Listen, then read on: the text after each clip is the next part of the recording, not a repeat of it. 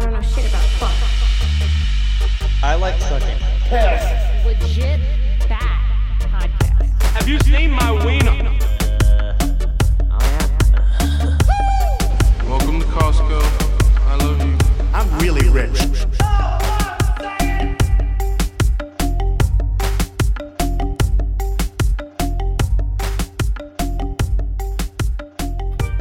Hello, welcome back to Legit Fat. I'm Joe. Jen's with me.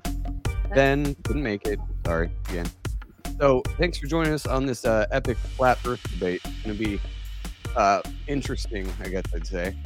We have Moral Bob on the side of the flat Earth. We got Dananaki Dan on the side of the ballers, and we have several moderators here who, as far as I know, are kind of in the middle. Tony Romy, who's Dan's co-host. We got Ryan from Dangerous World. Ron from New England, if he can figure out his microphone, and Andy from the Deep Share. So we were talking pre-show. I was gonna lay down some ground rules here. We're gonna do it kind of like a political debate, except less Nazi-ish. We're gonna give each side and way more interesting. Yeah, each side 2 minutes to kind of lay out whatever point they want to make or whatever flat or round proof they want, and then buzzer's gonna go off. And then they can finish up whatever they're saying. Then the other side has a chance to go. So like I said, pre-show, we're going to try to keep this non-talking over each other-ish. I don't know a better way to say that, but nobody likes to hear that on podcasts. So people just, I'm talking over each other. So we're going to keep this civil too, right, guys? Yeah. Yes. Can you mentally That's the plan, right? Before we start. Yeah. All right. Well, before we get going, we'll just go around and get everybody's shows and their contact info and all that. So Ryan, you're first on my screen. Go ahead, hit it up. Oh yeah, man. Thanks for having me on. I'm excited to just kind of listen in for a little bit and see the proofs on either side. For sure. And Moral Bob on the side of the flat. What's going on, guys? I'm Moral Bob. Hidden in Plain Sight is the podcast. And I don't believe the earth is flat. I know it is. Perfect. And Andy. What's up, everybody? I'm Andy from the Deep Share. I am known tonight as Andy Undecided Rouse because, I'm right in the middle because I don't believe anything that establishments tell us. I mean, there's no reason to when you follow the breadcrumbs, but on the other hand, it's the biggest one, right? So, I mean, there's a lot of debate there still, and I want to hear a good debate tonight. Yeah. It should be interesting, like I said. I figured the moderators, us, we can kind of chime in at the end or something and kind of give our perspective on what we heard. I don't know. Oh yeah, I'm just here to hit the buzzer and piss people off. And I think we can ask questions too. Like, I mean, if we want to maybe expand on a topic, we could ask a question to have everyone clarify for us because we don't know. We are not. I'll be taking notes. Like Corey says, I'm Earth-shaped fluid. So yeah. All right, and then Homie Romy and Dananaki Dan from Rising from the Ashes. Either of you or both of you talk over each other. Give us your shit. Or don't Go for it, homie. He might be frozen. Wine. Homie is frozen. He's like delayed. Yeah. Fuck a G. Go for it, homie. Nice. Homie, can you hear?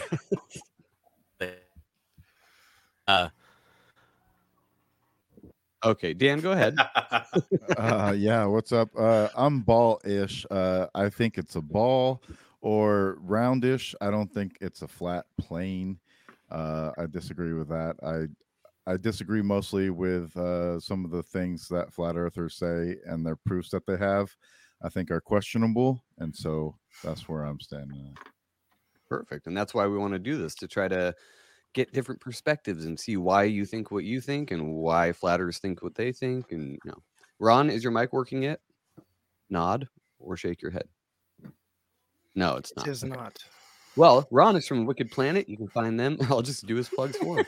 You can find them wherever you get podcasts. And I don't know your email address, Ron. Sorry. But I can put it in the notes if you send it to me. So yeah, I think my whole stance on this thing is, like somebody in the chat said, it's not what we're told. So that's basically where I stand on it. I don't know if it's flat or ball. I just know it's somewhere like we were talking about in our group thread, it's somewhere in the middle. It's somewhere between both extremes, I think. And I don't know what that looks like exactly. Maybe it's a square. It's probably a cube. You know, if we talk about the black cube shit, maybe it's a fucking cube. I don't know. Maybe it's like a quantum particle where it is. However, it depends on if you're observing it or not. Yeah, we've talked about that with well, here I'll keep it at this with this caveat at the beginning. What we are describing today, what we are arguing today, is our observed reality, whatever that may be. It takes the observer to do that, right? To change it. When that's what we're doing. You know, whether or not it's round and it's a donut in the middle or whatever. We are just going by what is our observed reality. Whether that's flat, square, round, whatever, that's what we're arguing here. Yeah, what you're suggesting is we don't want answers or excuses made by government agencies necessarily. No appeals to authority, I think, is what we said. No blatant appeals to authority. You can't just be like, well, NASA gave a picture of Pluto, so that's proof. That doesn't work here. I don't think any of us are on that page here. I think we're all good with not using any of that terminology. We're good. Yeah. We're going to try to leave the science completely out of it. Yeah, we don't trust the science, so right. But I have every faith that we can keep this as ad hominem attack limited as possible, and I'll just keep buzzing you like this if you keep doing it. No. Joe, can you hear me now? Yeah, there we go, Ron. Ron's in the house. Any other plugs you want to add before we get going, Ron? I kind of fucked yours up. No, that's fine. Just the Wicked Planet podcast. Ron from New England on Instagram. Excuse my voice. It's been gone for a couple weeks. Buckley and I did a 2.5-hour show last night, so I kind of blew it out even worse. So, but I'm here. I'm looking forward to this. It's going to be a good time. Yeah. All right, so I'll just start with you, Bob, and get your 2 minutes going and just lay your, opening arguments, kind of like in a court case. Use opening arguments, buzzer goes off, and then Dan can rebut however he wants. So, starting in 3, 2, 1. All right, so I'm obviously the flat Earth guy here, and I came to that conclusion after years of research and questioning. And once you start digging into the stuff, there's not necessarily one thing that is going to prove a ball or prove flat Earth. It's a preponderance of evidence, right? I mean, I have a single thing that should make everybody scratch their head and go, what the hell? And that will come tonight. I will say that. But once you really start looking around and really start researching and really questioning, there's only one thing to come to. There's only one conclusion you can come to. And that's the fact that we are on a flat stationary plane. Like there's just no evidence that we're not, unless you do what we've talked about not doing and appeal to authority. That's the only way to prove a globe. So with your observable reality, there is only flat planes. And if you know how eyesight works and how light works and how all of these things work, then you can understand why things appear to disappear over the horizon, or you may see some kind of curve. Like when you're looking straight, you'll see a curve kind of come around you, but that's just the limit of your vision. It's called your personal atmospheric dome, because if you turn and look in that direction, it's no longer curved and it's straight again. So I'm going to just lay out a bunch of evidence that is really, really, really, really hard to refute. That's what I'm here to do tonight. And we'll see how that gets handled. Hopefully I get some questions that are original questions, so I can try to explain some things that maybe people haven't touched on. So I'll give my extra time to Dan. Go for it. All right. You were right there at about 5 seconds. Yeah. So hang on. I got to reset my timer now. Fuck. How do I? Okay, there we go. Oh, my timer's going on. All right, Dan, go for it. Starting now. Yeah. So I would disagree with that. The sun is moving around us. I think that the Earth does rotate. I think that's observable. I think there's lots of things that are observable that we could come to different conclusions on. I don't think Yeah, I don't know what else to say really about that, but I mean, it's there's a lot of different things that we'll probably get into, a lot of questions that I have already. As far as just the setting sun, I know he's gonna say that it's probably gonna get smaller, but that's not observably true either, unless you watch David Weiss's videos on his app, which he constructs for people for flat Earth. So, okay, you good on that segment? Yeah. So I guess Okay. I'll start it off with a question, and going back to Bob, how does it work with the moon? So I've seen the flat Earth models and how they're saying that the moon isn't actually, we're not rotating, the moon isn't rotating, the moon's moving kind of around the flat plane, if I understand the map correctly. So Sure. the reason that it looks like it's going over the horizon is because of that whole, I forget what you It's call like it. line of sight. Like Line of sight, yeah. It's angular resolution. So what I was wondering is how does that work when the moon at the horizon, when it sets and when it rises, looks super big, but then as it goes over, it looks smaller and smaller, and then it gets bigger again? How does that work on a flat point? I can explain that. So light travels through the atmosphere and can refract. Nobody's going to argue that point. That's just a fact that light goes through and refracts, right? So when a light like the sun or the moon is going through all of these layers of atmosphere, because when we're looking towards the horizon, we're looking through the thickest part of the atmosphere. Looking up, the atmosphere is a lot closer, and looking across, you're looking across way more of that atmospheric density. And so what happens is at horizon, that light hits that atmosphere, and it's called atmospheric magnification. And it's when the light expands because it's being refracted, and it makes the image look bigger. Now, Dan Weiss says that when you see the moon bigger, it's just Dave Weiss.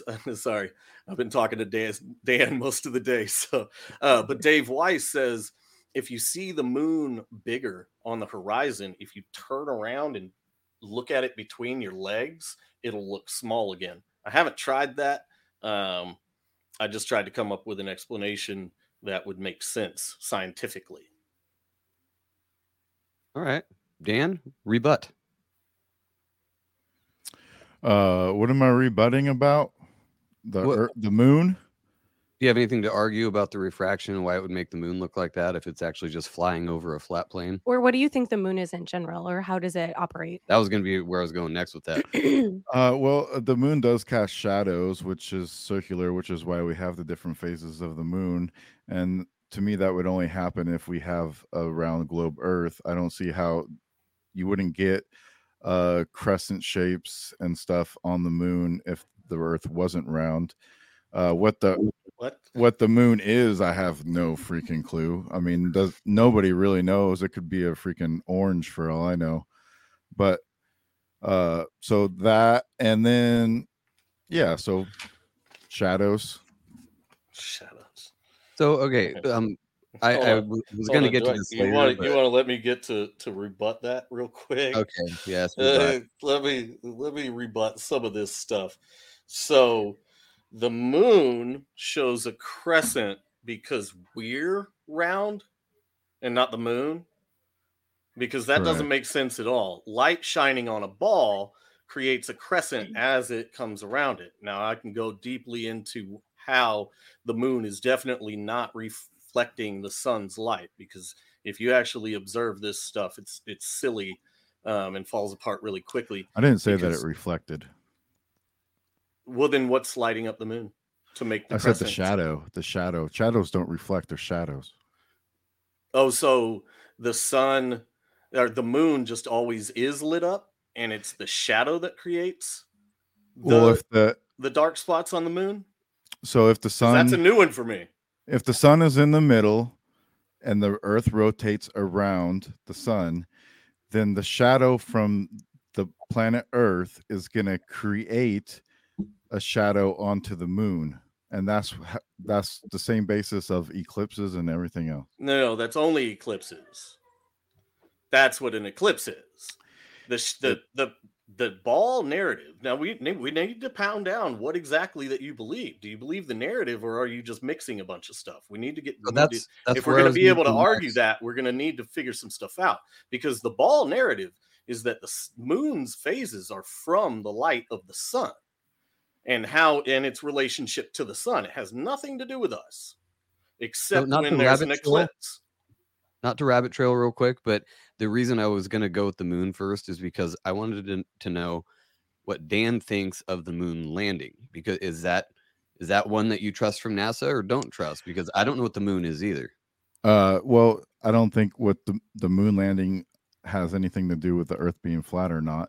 Right. But no, I don't trust that we went to the moon either. But that doesn't have anything to do with Earth being flat.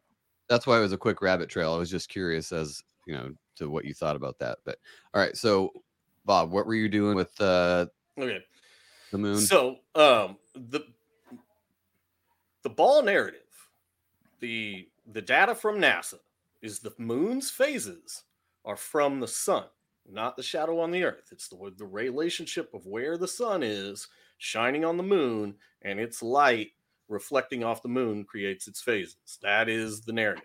It's wrong, and it's easily proven wrong.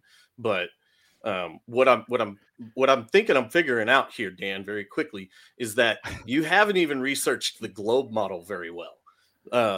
So I'm going to be as respectful as I can, and I don't mean to talk to you like you don't know anything, but you haven't even researched your own model. And I don't. That's a good David Weiss point. Oh, so you're already going to go to deflect and try to discredit me with slander by lumping me in with someone else. Good to know you're starting out early banging, dude. Now if you repeat stay all on topic. his stats, okay, I'm not repeating anything. So to go to the moon is lit up by the sun. There's very few people that are going to argue that, because that is what they say. Can we get a fact checker? Sure. Go right ahead. Go to NASA. Wait. Dan, you're saying that the narrative isn't that the sun is lighting up the moon? Yes. Is that it? That's what he's saying. Well, so wait. Let Dan clarify. I'm saying that you're not saying that. Are you? I'm saying that the Earth is what casts the shadow onto from the moon. sun onto the moon. Yeah, that's what I thought too. How would it possibly? Here's a question for you, Dan, because I'm going to have to draw something, and you're going to have to explain how the hell this happens. Oh, okay. Yeah, because they're opposing sides, right? The sun's on one side, the moon's on the other. Exactly. Yes. Like, this is not a shadow, and you wouldn't have a shadow that defined on the moon from an object 93 million miles away. You wouldn't have just a defined. If anybody's played with lights and shadows, if you've been an artist, light sources that are far away cast faint lines. You can't see the edge of the line really clearly. Things that are the light source, when it gets closer to the object that it's casting the shadow from, then the shadow is sharper. But as you pull that light source away, the shadow gets a lot less dense at the edge of it, and it's not as defined of the line. Like, that is just a provable thing. Now, everything that I say is provable fact. Anybody can fact check me on that. Anybody can do whatever research you want to. Anything that I say is provable and repeatable. Period. I don't stay in fantasy land. I stay with provable fact. So, Dan, when the sun is, say, over here, we'll say sun and earth. Okay.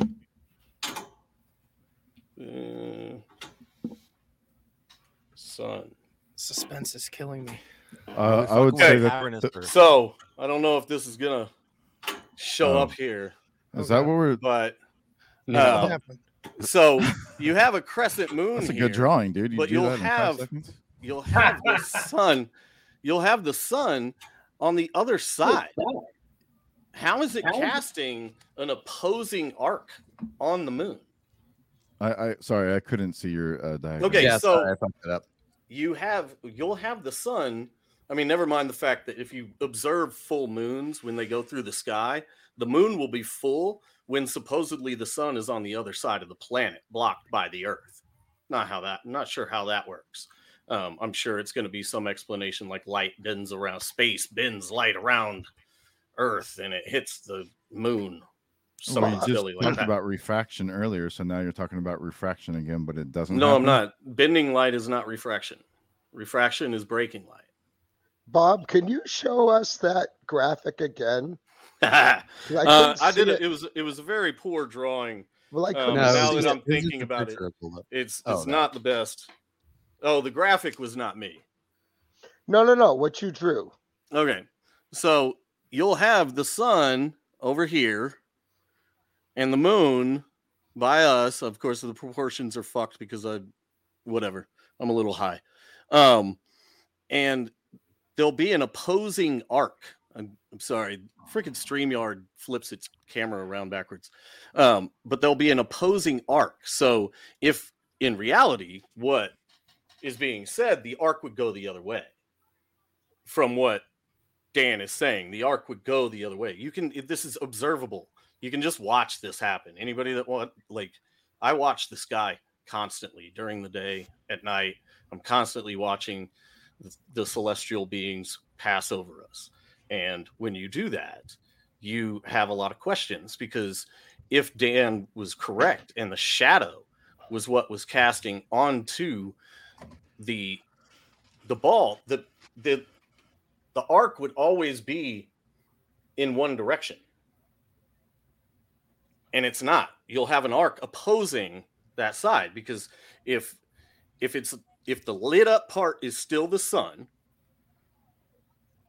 See, and I'm not understanding exactly what it is. Is the lit up part the sun, and then it's the shadow of the earth creating the other part? Because there's times where the sun and the moon are in the sky at the same exact time. Are we debating whether or not the sun is our light source? Because now I'm absolutely no, whether or not the light moon source is is lit up by the sun. All right. If the sun and the moon are in the sky at the same time, Dan, how is there anything other than a full moon? Okay, so now it's Dan's turn. Dan, go for it. So what was that last question? Sorry. I said, if the sun and the moon are both in the sky at the same time, which happens often, how is it not always a full moon? They are in the sky at the same time. That's what he said. That's what I just said. Okay. So how is there a phase of the moon other than full when the sun and the moon are in the sky, observably in your sky at the same time? I've always tried to wrap my head around that one too. He's saying that the sun and the moon are within line of sight of one another, yet the moon is in phases rather than just constantly full. Right, because the earth would cast a shadow on the moon, but you're seeing both of them. Yeah, I get what you're saying. How's the shadow being cast? From the earth. Yeah, but if they're both in the sky, yeah, with no earth, no earth in the middle to block the light, how is there a phase? Can you explain that? Well, if the sun is in the middle and the earth is opposite the sun, the moon is also on the other side of earth, and so the shadow is being casted from the sun hitting the earth and it creating the shadow onto the moon.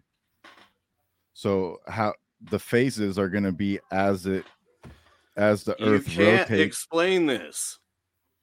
You can't explain this. There would be no shadow. Off. The sun is way too small. There would be no shadow. The sun's in the distance.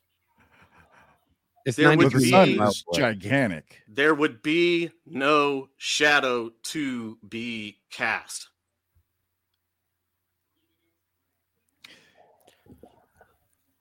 Yeah, the moon is on the other side of the earth, on the opposite side of the sun. So what are you talking about? Are you saying that the moon? Are you telling me that the moon is always 180 degrees I don't know why from you're the yelling sun? at me. Wait, dude, we really need to clarify whether or not you're staying in reality, man. Are you saying that the moon is always 180 degrees away from the sun? And I'm sorry, I'm just loud. That's just how I am. My microphone is 1.5 feet away from me. Yeah, I'm just loud. So yeah, the moon is on the other side of the Earth, so you're getting the How it's shadow is being casted from that. Where you put the picture of the moon is not in the correct place. It's the adversary to the sun, so it's always opposite. it's always opposite. It's always opposite. You're going to stick with that. It's the opposite of the sun. Yes. I don't know if we can keep going, guys. This guy's just not in reality.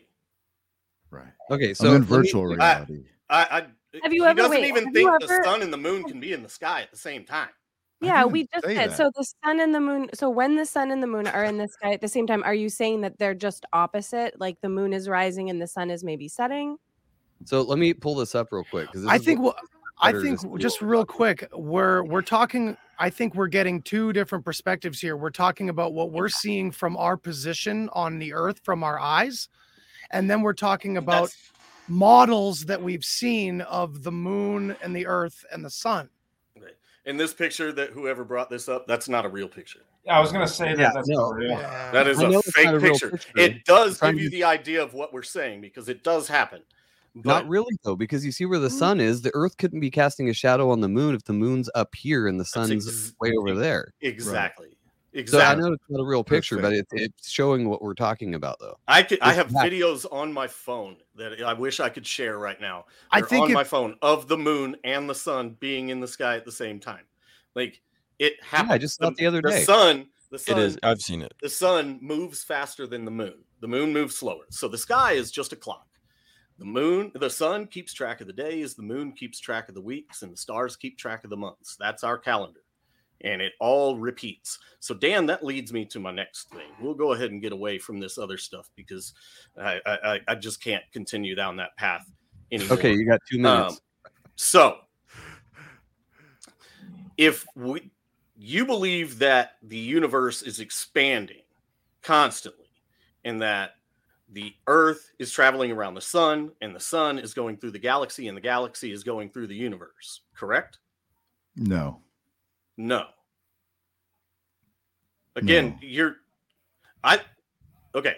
You're So- insinuating what I believe, but no, I don't believe that. Okay. So Okay, well, can What we is your establish that explanation? is the? Can we establish that that is the official narrative That that is we the are official arguing? narrative. Right. Okay, that's kind of what. that is We're the trying to get official at. narrative. The Do Big you agree Bang that that's Heliocentric. Do you agree that that's the official narrative? Yeah, I guess that's the official narrative. I'm not too Because into I can give the you NASA data. heliocentric. I'm not too well. I thought we can't use NASA data. Well, it's not to appeal Only- to the authority, it's to prove it wrong. Yeah, we're just trying to establish here. Okay, this is the model. Right. Then Bob wants to criticize the model. We're just trying to get to That- that point. yeah, I'm that's trying fine. to get you to break the thing. Here's what I'm trying to do, Dan. I'm trying to get you to break down everything you think you know about the globe to where you actually start questioning it because you have founded your idea of the shape of the earth on these realities. I know because I did too. Right? Like everybody that believes the earth is flat was once a baller and thought we were on a ball. And so it's through the research of the ball that everything fell apart for me. So I know the ball very well. Very well. That's what she said. She does. So Yeah. the narrative is that we are going around the sun we are spinning at 1,000 miles an hour. I agree. We're with going that. around the sun at 66,000 miles an hour. Sure. And the sun is traversing through the galaxy at 600,000 miles an hour. And then the galaxy is rocketing through the universe at 1.2 million miles an hour. That is their data. And if you believe any of it, you might as well believe all of it because you're believing the data they gave you. So if you believe that we're spinning at 1,000 miles an hour and going around the sun at 66,000 miles an hour, that's data that they gave you, and you might as well just believe all of it. Because questioning everything else I said after that makes me wonder why you believe everything I said before it. If I believed everything, I would believe what you're saying. So I would say that we have to question time and speed and cosmic reality rather than in ours, because when you say that the Earth is traveling at 1,000 miles an hour, that sounds fast, but when it's the Earth traveling that fast, it's not really that fast. Do you believe the part of the narrative that it's spinning so fast that there's a hump of water at the equator 14 miles high? Not really. I think that the Earth bulges out a little bit in the middle from the force of it spinning, but I wouldn't Based say on what? maybe that high. Generally, where Based there's on the most fact that it's just volcanic spinning. activity is towards the equator as well. A lot of more new Earth being created from the. I mean, what's up with lava, right? Right. Well, we could get into that. So Dan, do you believe that gravity is created by mass, and what data do you have to back that up? I mean, do I believe that gravity is created by mass, and what data do I have to back it up? What data would I be able to use to prove that anyway? Math. But are we throwing? then, no. What science are we Anything- allowed to use? Anything. You can. I'm asking you a direct question. Use whatever you want to use, man. I don't know the formula for mass. So Bob, I have a question. we? I Okay. had a question for you, Bob. Where Sure. are you getting all those numbers from? And I think that I side with you so far with what's being said here. Where are you getting all those numbers? Is NASA. it from I mean, you can NASA? get them from NASA. Yeah. Have you specifically gotten them from NASA, honestly, or are you just hearing Some of these them. things? No, I have done research into NASA, and because I questioned the numbers when I did Sure. it first. When I But- first started doing my research years ago, I questioned all of the numbers and went and looked all of them up. And you And can thi- find this all. may You be can a- verify all of it on NASA. Okay, well, this may be a tall ask for like right now in the moment. Do you have like any kind of links where we can see that those numbers are right? Like specific links on the NASA site? Are we If you talking pull 'em about up, you can share. Are we talking about like the narrative numbers, like the Yeah, like the 1,000 miles per 600, hour? the 66,000 miles per hour, and all these things. And I'm not saying that it's wrong according to NASA. I just find it fascinating that not only can you remember this stuff, and I'm sure that you have taken notes, Bob. I'm just curious as to if there's links to where we can check this out, like right now, or anyone that's viewing this right now. If I'm looking for a NASA specific one, it's not the first one that shows up. Oddly enough. Are you using those numbers in your flat Earth model? Why would I use their numbers? Exactly. That's what I I'm only. Oh, so Yeah, let but me your interject here. model is what they gave you. Let me interject here because I think it's funny because we don't trust all the official sources and all that stuff, but it's funny to use the official sources math to literally prove the flat Earth argument when their curvature model doesn't pan out using their own numbers. Using That's their own when it gets numbers. me where I'm like, Yep. wait, these are your calculations here So- and they don't work. Well, there's Here, no what do we- doubt that what do we- NASA is lying about what is happening and what's happening in space and what Earth looks like, in my opinion. Absolutely, no doubt. NASA is a money laundering scheme that is built so deep within the fucking Jesuit fucking technocratic takeover that there is no trusting them. But yeah, they're definitely lying, and no fucking doubt. They're absolute scum. Well, I'll tell you right now, the Jesuits are a distraction. They are much smaller than other societies that are out there. There was something that Joe said before we continue on. Joe said something about the whole moon landing being faked and all that. I actually think that it's directly involved with the flat Earth or the ball model because of the idea of this firmament, right? And if the moon landing was staged, I think that has everything to do with what model is more correct. And I think that it was Dan that said, who knows, maybe the moon's orange. Supposedly moons are red and orange, right? And the reason that we see it white is because of all the water and the sand that we're viewing it throughout the atmosphere, right? It's miles and miles of water and sand. And so if you were to compact this all down, I think it's like 6 feet of water and 2 feet of rock. So it's not going to look the same way. So, I mean, when you see the NASA footage of whoever landed on the moon, it's not It's white when we see it that way. So there's something to be said about that whole thing. I think that Joe, that was a good question, honestly, Joe. Oh, thank you.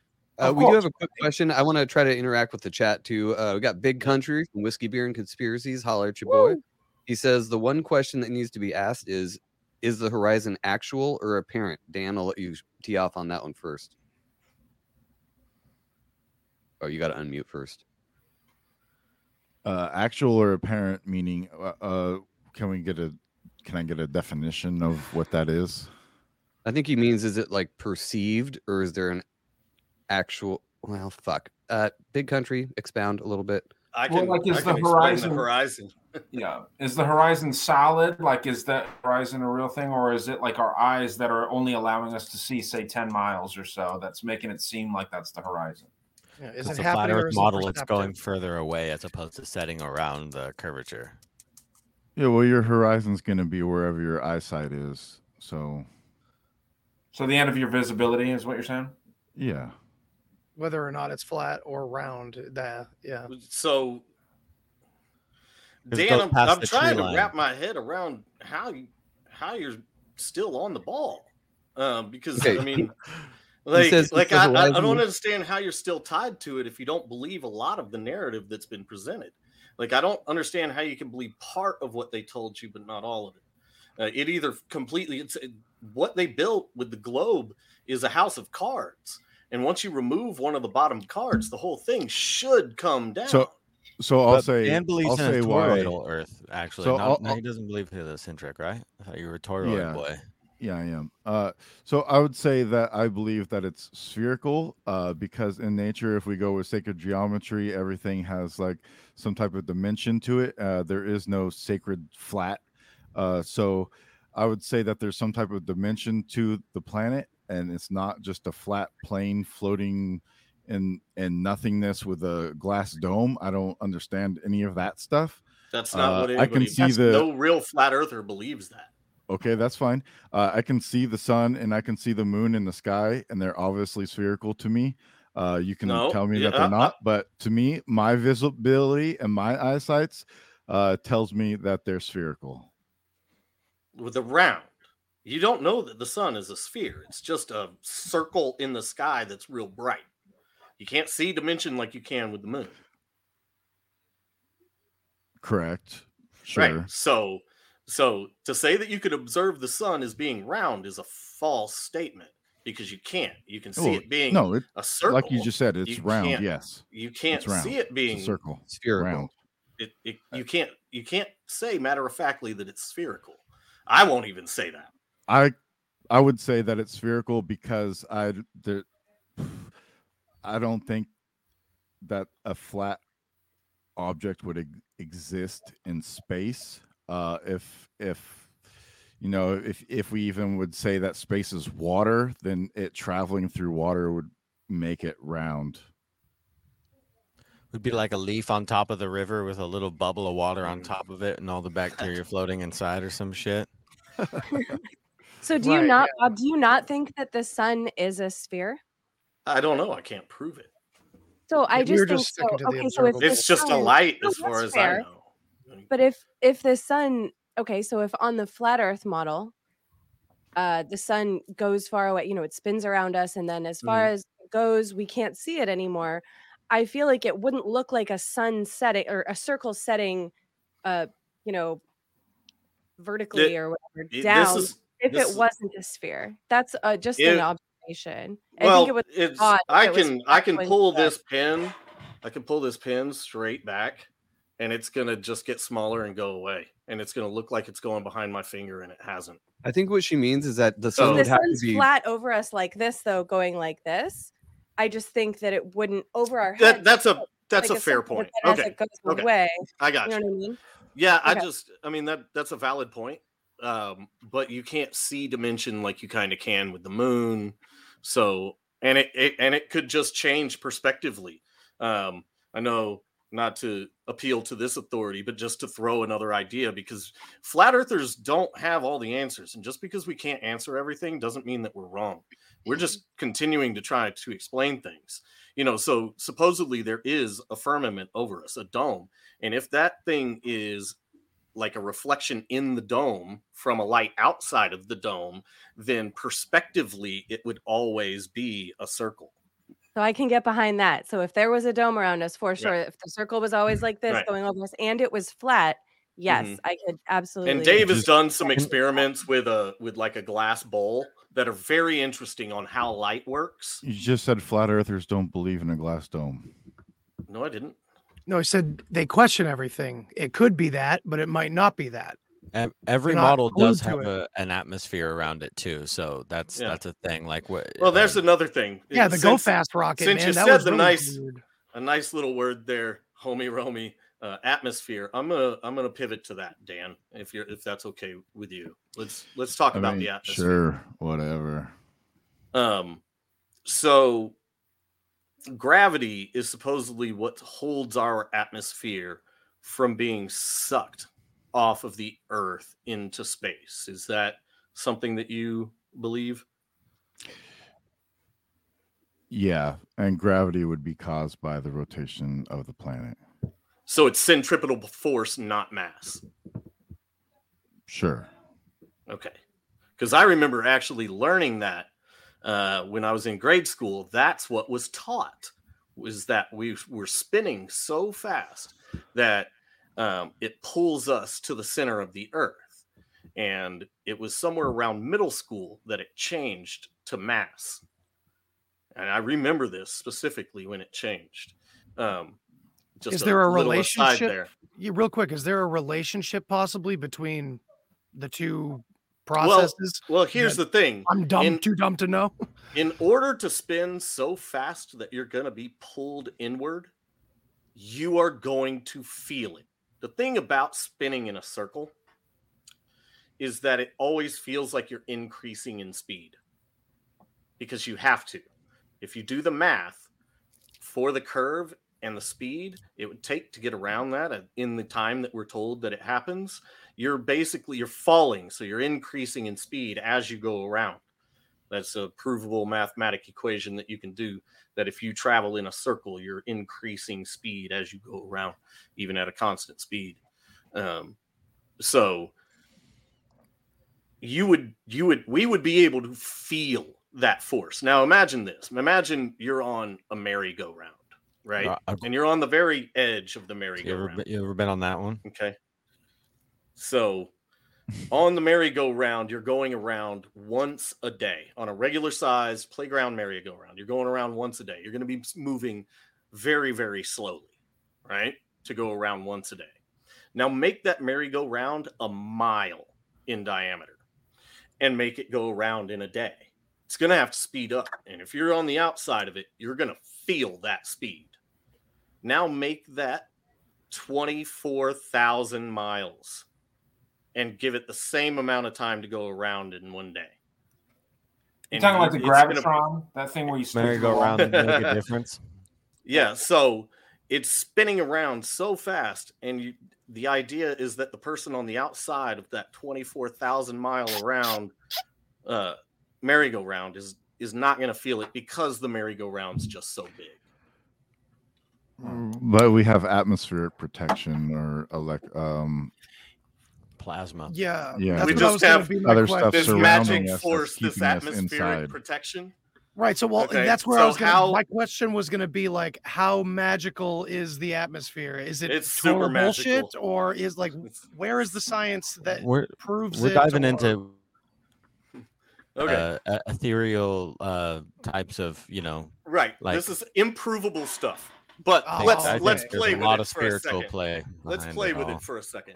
So, can you repeatably prove that we can have a high pressure system next to a low pressure system, and the high pressure system won't seek the low pressure system without a barrier? Is that a provable thing? I'm not sure. I'm assuming that you've done some research into it, right? Yes, it's actually impossible. You cannot have a high pressure system next to a low pressure system without a barrier. It's just not possible. It's not possible. Talking about the vacuum of space. But Yep. we're talking about having a barrier around the planet called the atmosphere. So Yeah. What if The it's atmosphere similar? is not contained. It's just gas. but what if the firmament magnetic is force. some type of an I electrical thought it was force magnetic. that's Yeah, around it's the Yeah, magnetic. what if we're talking about the same thing? What if they're just giving up the ghost without giving it up? You know, like the See, I atmosphere just- the is electric the universe dome model or is something. the- you know? See, and we're gonna Yeah. have a Venn diagram here, Dan, because I think gravity is more likely an electromagnetic force than anything. I think there's some The atmospheric electric universe density. model explains that. Yep, I very think there's well. some atmospheric density, but I Yeah. think to bring everything to the relative ground, it's an electromagnetic force that's doing it. You I know, would like agree with static that. electricity. You can rub a balloon on your head and stick it on the wall. Right. You know, so I think, and then you know, anybody that's old enough to remember old TVs, you would turn them on and they'd like click from the static electricity and they'd draw dust to the screen of the old TV. Oh yeah, you So can see the I would balloon agree on with TV too. electromagnetism. I have no problem with agreeing Okay, with that. well, then the only thing that I've got to get you to is the flat plane part of this argument. I Yeah, thought I was no. going to have to break a lot of stuff. So that's really easy. And this is going to be my my one big 1-2, one Mike Tyson uppercut punch that is my definitive evidence that I wake people up with. And I've woken a lot of people up with this because it's a doozy when you really start observing it. Everything is parallel. I heard everything- you say that on the show the other day. Everything Just out on that. shares the same straight up and down and level. You couldn't even have the term level on a ball. You couldn't. There wouldn't be level. Try to put a level on a ball. See what happens. You wouldn't have level. So the fact that there is level and that fact that you can look around a city and every building, every tower, every water tower, every telephone What about when the ball's pole, in water, every sitting in water? structure, hold on. Every structure that you see is observably and measurably parallel. Every single one. City skylines are flat as fuck, and some of them go more than 10 miles. And by the ball narrative, there would be 67 feet of curve at least in the New York skyline. And every single one of those buildings, when you look at that skyline, is flat and parallel, perpendicular to the ground. And that is impossible on a ball. Can we get some pictures of skylines? Let me try. Yeah. But while I'm easily. looking for that, real quick, I just wanted to share this because before I forget, I have to share this picture. And sorry for the audio listeners. Google, what is it? Long exposure of stars. So how does this work on a ball? I'm just curious because this is insane to me. That Yep. How are you if we're traveling like we're told? There's no way this fucking picture is possible, and there's so many of them. Correct. Just Google image it. Like this. That looks like this that looks like you alone- throw a rock in a water. Yeah. Google Yeah. Google the CGI though, Georgia right? Guidestones. The Georgia Guidestones have a hole in them that point at Polaris and have for over 40 years since they were created. And Polaris is still directly in the middle, and you can just watch this. You can time lapse the stars just spinning around it. Yeah. So Bob, what do you think of this? I'm curious as your perspective. This is on how this easy. works. The North Star is directly above magnetic north, the center of our plane of existence, and everything spins around above it. And it was created that way to give us a clock. And it gives us our seasons. It tells us that if the old Farmer's Almanac used the stars because they were a constant. They're the same, rotating. And so you know when to harvest, when to plant, when to do all of that stuff. And you could bank on it because they never changed. It was a cyclical thing. Well, and apparently it's been like that for so long that they noticed it back in the day, and it's still like that. How is that fucking possible that we're seeing the exact same stars in locations that are very predictable every fucking year to the point where it's the same every year? Like our calendar, that's a different subject. Yeah. Our Gregorian calendar is fucked. Yeah, I the think we times can that all they agree tell on that. us as far as how But long if you were to we've actually just existed. follow the sky clock and follow what's where, which is way too much work for me. But Yeah. if you were to actually do that, you'd actually know exactly what day it was, what time of year it was, besides obvious weather conditions and all that. But Dan, not Bob, Dan, I want to know what you think about that from a ball perspective.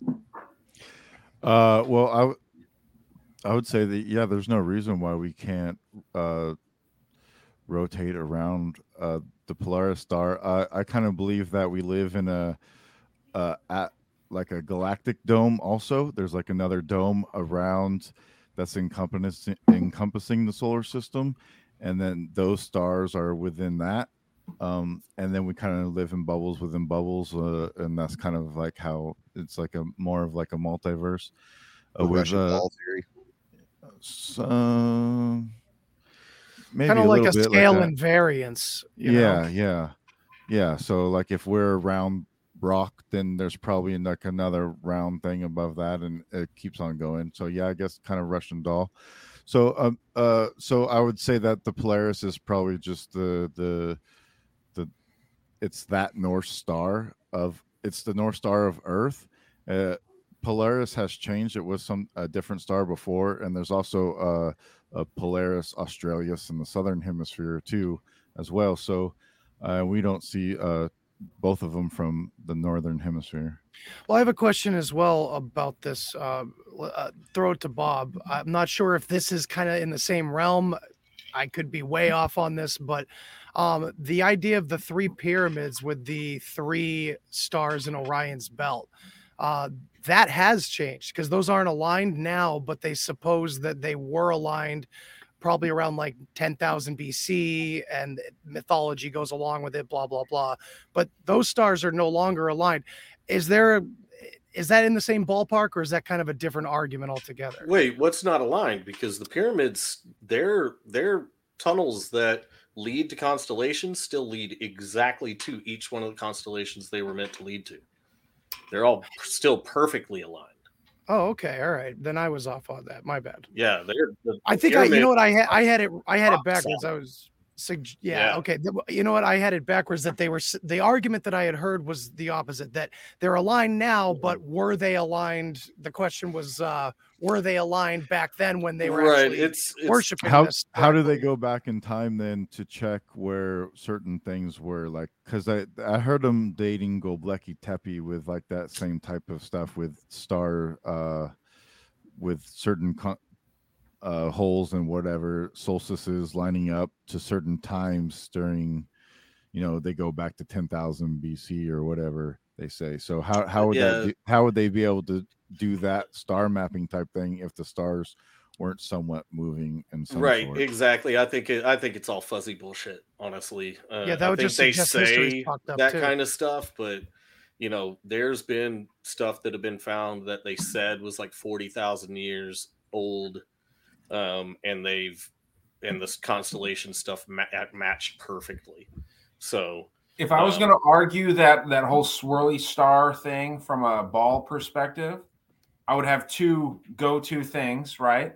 I would say, there's so many damn stars out there that it just ends up looking like that. And they're so far away that it ends up doing that. Or the same thing that a lot of NASA haters say, it's a composite, it's a fake fucking picture, right? Yeah, I mean, CGI.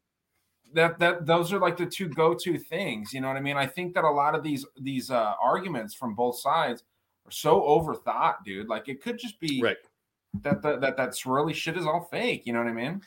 That's why I stick to one basic thing all the time now. Everything is parallel. It's just provable.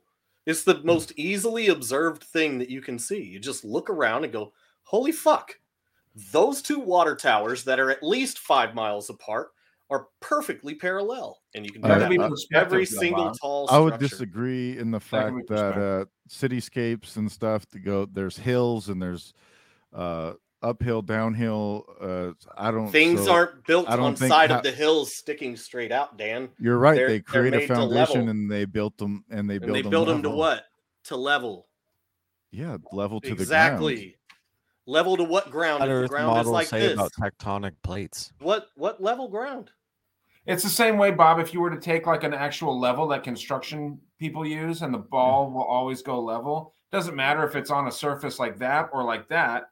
Yeah. The ball is always going to go level. So I understand where you're coming from. I mean, I just don't get what you're saying. And again, I think that you're right so with a lot of things you're saying. He's saying that they go to level when he's using two conflicting things. Oh, there's topography. Okay, I get that argument a lot. It's not a new one. Oh, it's the topography and it would change things. But on all of that topography, everything is it's the changes of elevation in the Earth's crust. How, there's hills and valleys and whatnot. That's topography. But no matter where you build, if you got a mountain like this, right? And you build over here or you build over here, guess what? They share the same fucking level. They both will be facing straight up, no matter the ground underneath them. And why is that? Because there is a level, and you can only have a level on a flat plane, and everything is parallel, and it's indisputable evidence. And Dan, I know you're not going to agree to that here. With that, yeah. You're not going to agree to it here, but just start looking around, man. Well, I actually disagree with it too, because you can put that on top of a ball, like a tennis ball. You can level out a level on a ball, and it'll be level. It's just the way that you're building it. And I'm not trying to stick up for one side or the other. I just see a massive hole in that. Yeah, but no two places on that ball. If you take that level and you put it on a ball like this, if you move it to this spot, it ain't going to be level anymore. Right. It's not going to be level. And it doesn't matter how far you shift it from its original position. You can shift that level a quarter of an inch, and it's going to change what level is. Right. Yeah, it would automatically shift to a different level. There are no two places. There are no two places. If there were two poles this close together at ground level at 100 feet up, they would no longer be touching. You could make them both level on a ball where they are touching each other, and 100 feet up, they would be separated because the two places don't share the same straight up and down and level on a ball. Yet we have entire massive cities where everything is parallel. I would say if they're that close together, also tall buildings. Let's say a couple that don't exist anymore. The World Trade Centers, the tallest buildings, right? They were over 100 stories. And there would each one of those pillars, because they took up city blocks. These are huge, massive buildings. And each one of the massive pillars that was in the corner of each one of those buildings would have had its own straight up and down and level, different from the other ones. And that building would have either gotten taller at the top, or in the plans, they would have had a known correction to tilt those things in at a certain degree to make it the same all the way up. And that calculation does not exist in engineering. It doesn't. I would say as far as like a city block, if they're right next to each other within a city block, you're not going to get that much curvature. So and then they're building foundations so what curvature also to make it level. So I don't understand how they would be so far different. In your opinion, what curve? It might be like maybe hold on. We need to establish where you are. I don't even think. Dan, we need to establish what you believe here. What do you believe is the curve of the Earth? Let's just say this real quick. Can I jump in here? If there's the Earth curves, if there's you don't know the rate. If there's any curvature at all, I mean, just draw a circle on a piece of paper.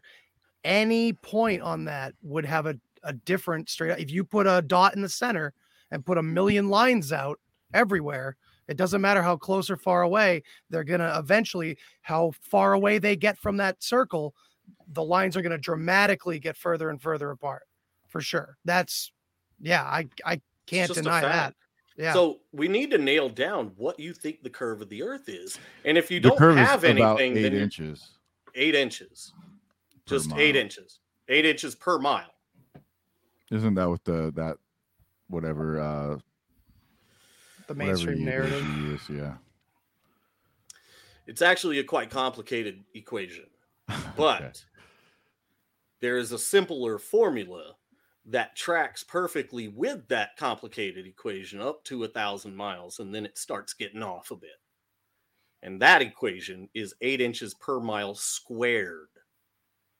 Because on a ball, if you start here and go away, you have to start squaring it because it has to come back around. If you just do 8 inches per mile, you get a slope, not a ball. So we got to make sure that you believe in like not the slope theory, because that would be a completely different thing. Shit, I've never heard of the slope theory. Yeah, I know. That's a new one for me. It would be a new one for me too. So I'm just okay. some things need to be clarified because you're just being vague. You're just like, well, it curves. At what rate? I mean, yeah. Well, you say we spin around at 1,000 miles an hour, right? That's something that you believe. We're supposed to use observation. That's what I'm using, my observation. So I have no statistical data for you. How do you observe up statistics of everything that you're proclaiming? Then if you believe that the horizon is perception and not due to curve, what is your observed curve? Because earlier in this conversation, you said the horizon is just the limit of sight. You said it was not curve. So what is your observable data that what we are the on fact is that curve? the fact that there's a horizon in the first place would suggest that there's a curve to me. If it was flat, you'd be able to see beyond that horizon because you keep seeing. Yes, because do you not understand the limitations of the eye? You can't even look down a hallway without it ending, without the ceiling and the floor coming together. Well, let me ask this then: how do we see the light from stars that are so far away, but the sun goes away? I know it's an easy answer, but I just want to hear what you got to say. Me? Okay, that's quite easy. Is it just because they're super fucking big?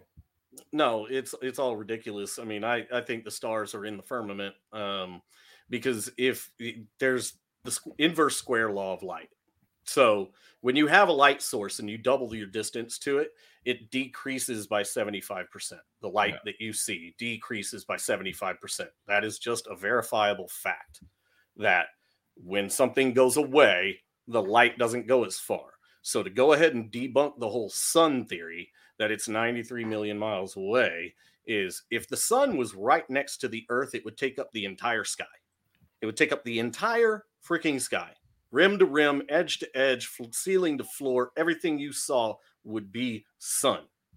Now, you move that sun 8 light minutes away. 8 light minutes away. And now it is shrunk to the size of like a quarter held at the end of your hand. That's 8 light minutes. If you were to double that distance and go 16 light minutes away, it would be shrunken to the size of a pea, and we would be dark most of the time. We would have very little light shining upon us from the sun. And if you went 8 more minutes, you would be at 24 light minutes away, and the light from the sun would look like the stars in the sky, and we would be in absolute darkness all the time. And then if you went just another 8 minutes away to make it 32 light minutes away, you wouldn't be able to see the light anymore. Well, sure, but you've cited NASA several times here, and again, I agree with a lot of what you're saying, but here we're just going completely against what NASA says, and you know the stars are just part of the firmament, right? Even though we're saying that the Earth travels 66,000 miles, all this shit, right? Right. Why? I mean, it seems like both sides of this argument pick and choose what parts of NASA they want to cite. And what parts of NASA bullshit? Yeah, but here's the thing: I don't cite NASA to prove my theory. Well, I cite NASA to disprove theirs. Sure, I mean, I don't know, dude. I've heard a lot of NASA talk on that side. You know what I mean? That's the whole thing. I'm not. And again, dude, I think that your argument is fucking solid. Honestly, I think it's more solid than the round side. I would say what are the stars then? What are they? I don't know. It's impossible to prove. Is that begging the question? If they're in the firmament, then how come we cannot see them? What do you mean? You see them every night. We can't see them during the day. What are they? Because their light is being drowned out by the sun. But we can still see the moon in the day. Because it's a completely different light source. In the winter, you can, right? You can't really see it in the summer. You can see the moon all the time here. I see it all the time. So during real the day. quick, not to interject, but the reason I have pictures of fucking streetlights up is for the perspective thing. I'm behind on trying to Google Right. images, but Right. If you look, that road goes upwards too. So I think his point is that the lights seem to Yeah, get but smaller. if that road's going up. Now, right. here's the thing: you can There can stand be digs in a road. I mean, that it. The way our top vision gonna works do is any is flat Earth help at all. the way our vision works, and you can see it looking down this road, is things that are beneath you come up as they go further away, and things above you come down as they go further away. That's why you can stand in like a long Vegas hotel hallway and you can't see the other end of it, and the ceiling and the floor come together. It's not that that's the what I was ceiling and the talking about floor with the actually come horizon. together. Right. Because And that's what Dan we're was saying looking that Dan was saying that the horizon is proof of a ball, Which is and I'm just going, it's all yeah. perspective because of the way you're looking at it. So Well, and everything there's comes to a point at some point. right. But even ballers aren't going to argue that if you look through a mountain range, as the mountains get further away, they get more and more opaque. And that is because of atmospheric opacity. As you look through things, you're looking through more and more atmosphere, and you can't see through all of that. So Why can I it's see the top but not the bottom? because it's angular resolution, man. Again, I can draw this pin directly back, and it looks like it's going behind my finger, and it's not. So as I approach the horizon or the viewpoint, how come everything starts to rise upwards? Angular resolution. Look it up. It's a real thing. Okay. Like, it's What does it angular mean? resolution. Here's an experiment for you to do, Dan. But Go that's to an your experiment that I near did. Home We should Depot. we should Yeah, should because go I'm- into lava and tectonic plates and geology and shit, and like more about like the Earth as a celestial. That's should impossible finish to this prove. changing- I'm trying to stay in reality where there's provable fact. So Wait, you about can go. lava and geology and tectonic plates? We How's have that no not- idea what's under us. The deepest hole that's ever been dug is only 7.6 miles. That's barely through I the skin lived of an in apple. Hawaii where I literally just Okay. There's no proof on where I it was comes just- from. I'm not saying lava Okay, doesn't I'm sorry, exist. bro. Like I'm not a lava denier, dude. I'm just saying it's impossible to prove it comes from the core of the earth because it's never been proven. Saying that it does. I was asking your opinion, but So I know, but I'm trying to make points and you're interrupting me. My so, bad. So Dan, if you go, like I generally tell people to go to a Lowe's or a Home Depot, and because they have very flat, very level floors that go for hundreds of feet. And if you take your phone and a friend and you set your phone up with the camera closest to the ground facing away from you down one of these long aisles, and you take a stack of 3 bricks and you put them in the view of the camera and you pull them away, you will watch those bricks is this your disappear from the analogy? bottom up. Yeah, He's Dave giving White you says an this, right? experiment. Yeah, I've done the experiment. Yeah. He said it, and I was like, man, that's fucking horseshit. And I'm in Home Depots like 5 times a week. So I was like, fuck it. I'm going to do this experiment to see what the hell he's talking about. And I did it, and they disappear from the bottom up. And on these things that you start seeing disappear from the bottom up, like say a boat is going over the horizon. They wouldn't do Well, that. if you have a if the Earth high was power flat. lens, you can zoom in and see that boat again. There's no amount of zoom that should overcome the curve of the earth. You can't zoom around the earth. Just like radio waves can't bend and water can't bend. The only way for this stuff to happen is on a flat plane. And that's why everything is parallel. That's why there's a level. That's why there's sea level. That's why you can see lighthouses 40 miles out to sea. That's why if you're driving into Vegas, if anybody here has been to Vegas You and see the driven in tops at of night, lighthouses, but not the whole lighthouses. And usually the lighthouses are on top of mountains or cliff faces. do you so know the that's why curve you can over see 40 miles? Do you know the curve over 40 miles? Enlighten me. Well, let's start with this. Do you know how tall a lighthouse is? I don't. I'm sure they range in different sizes, but I'm sure they're probably upwards of like 30 to 40, 50 feet. Yeah, tallest ones are around 150. So the light can shine Oh, so far. there you go. Yeah. So, of course you're going to be able to see that from far away, right? Of course you're going to be able to see that from 40 miles away. Okay. Right. So the curve of the Earth over 40 miles is over 2,000 feet.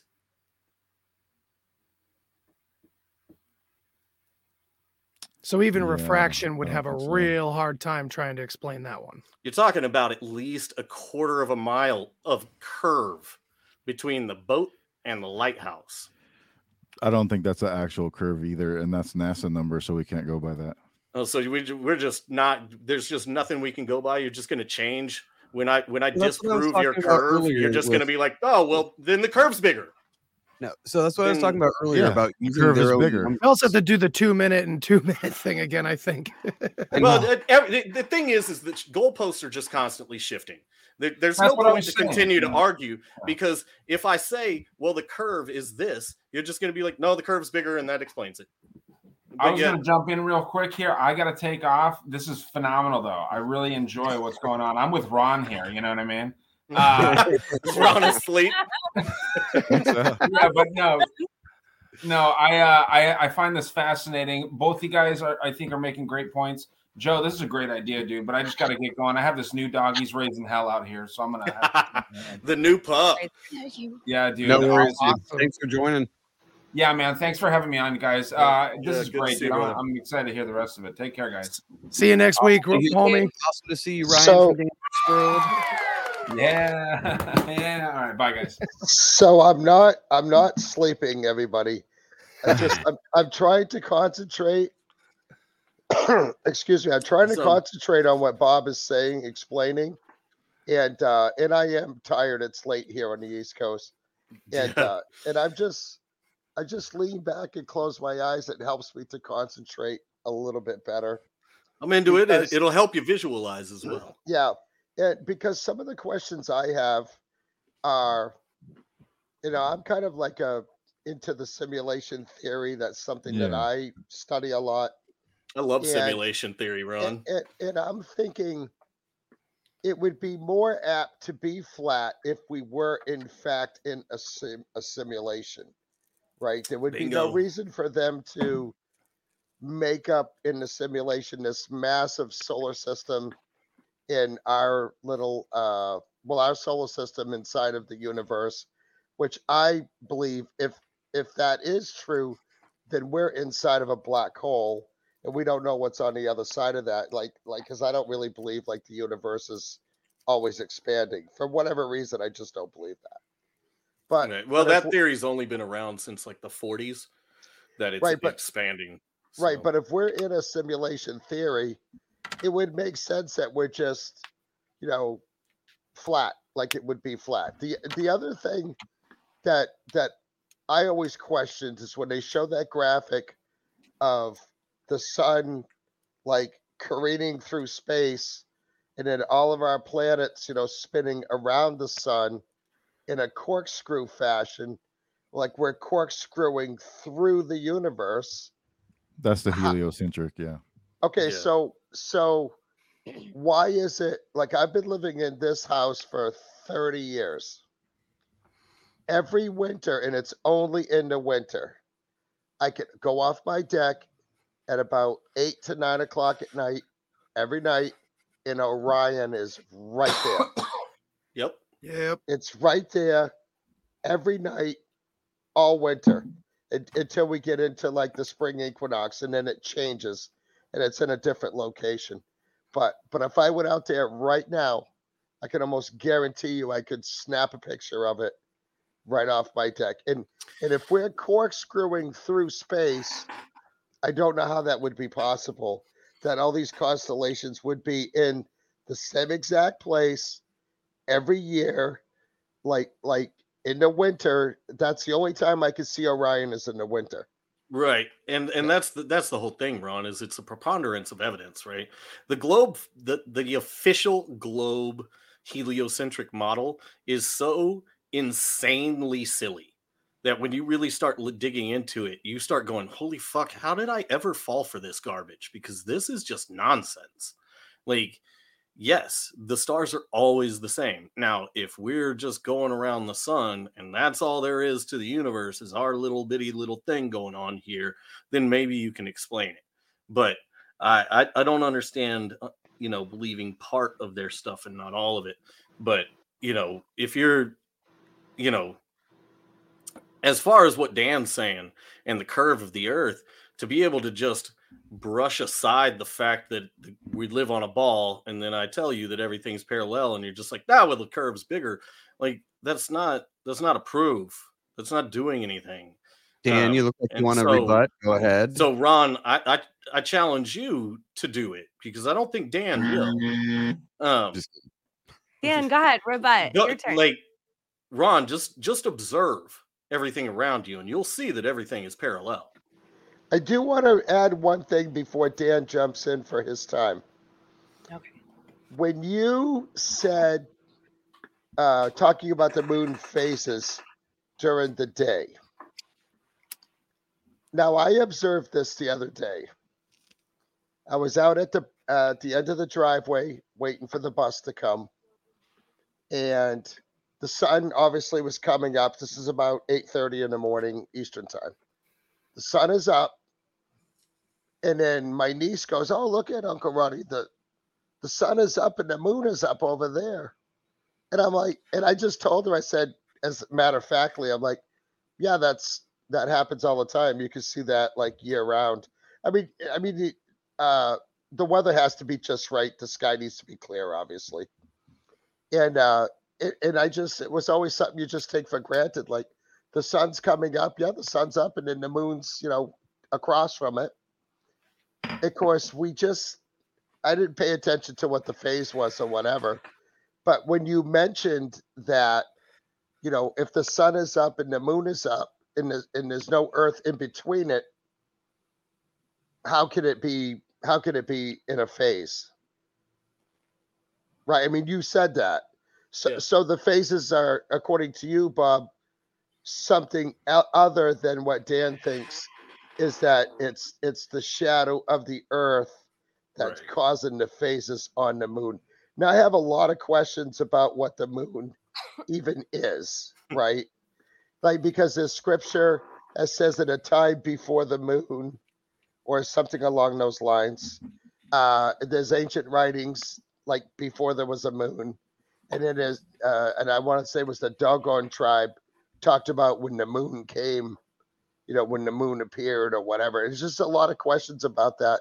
And if you're a fan of Crow 777, he's a very interesting dude to listen to when it comes to theories, flat earth theories, the moon, the lunar wave, all that stuff that he talks about is, it definitely makes you think a lot differently than what you were taught in school.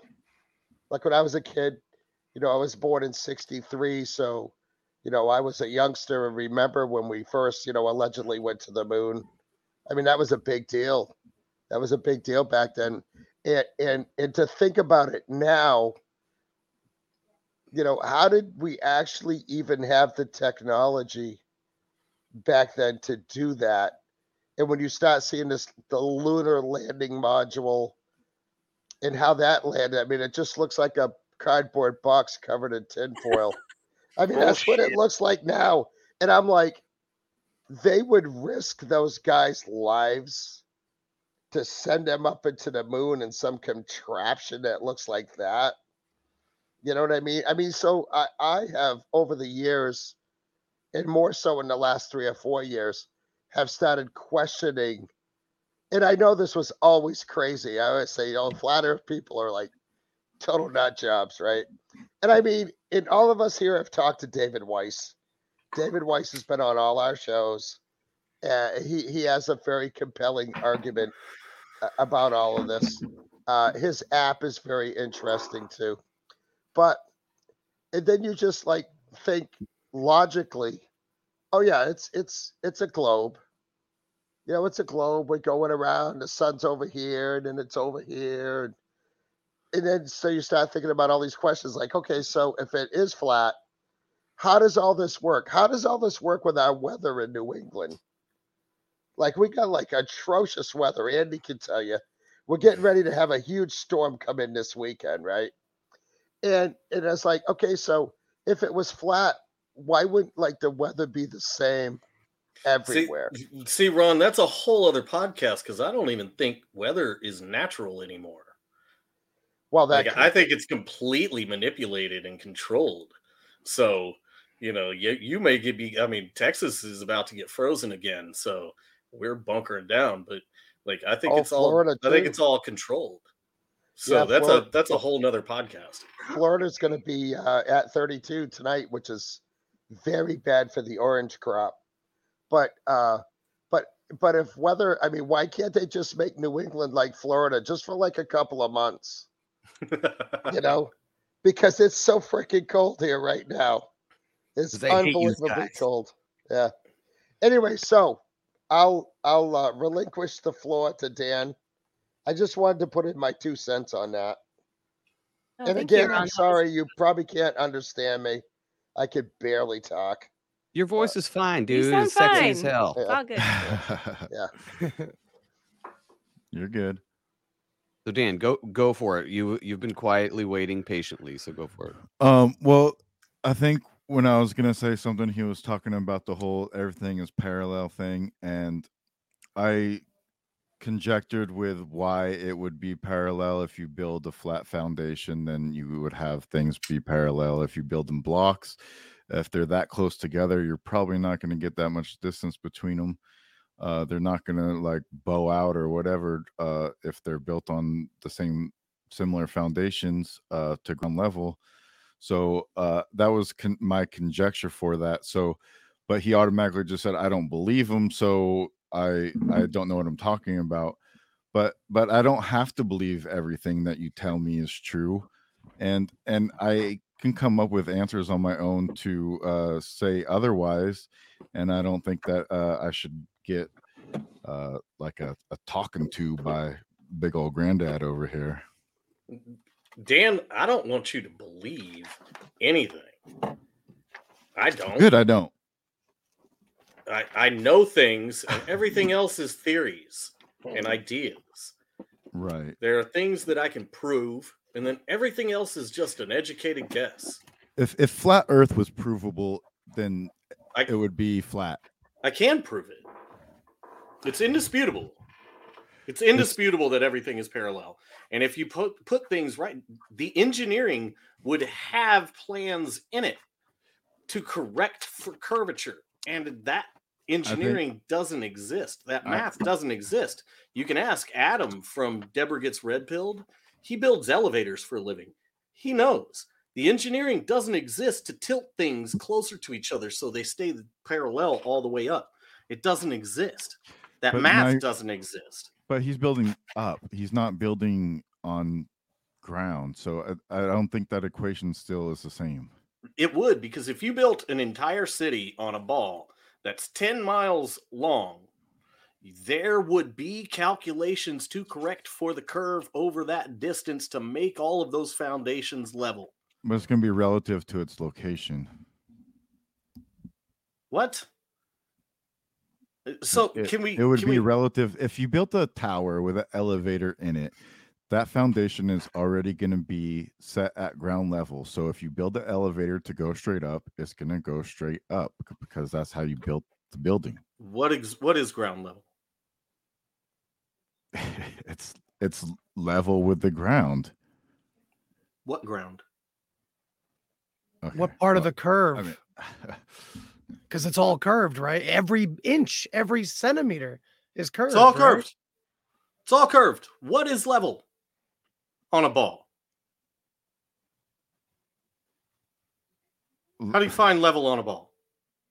Because they're digging out foundations and they're making it flat, and then they're leveling it out. That's how you get level.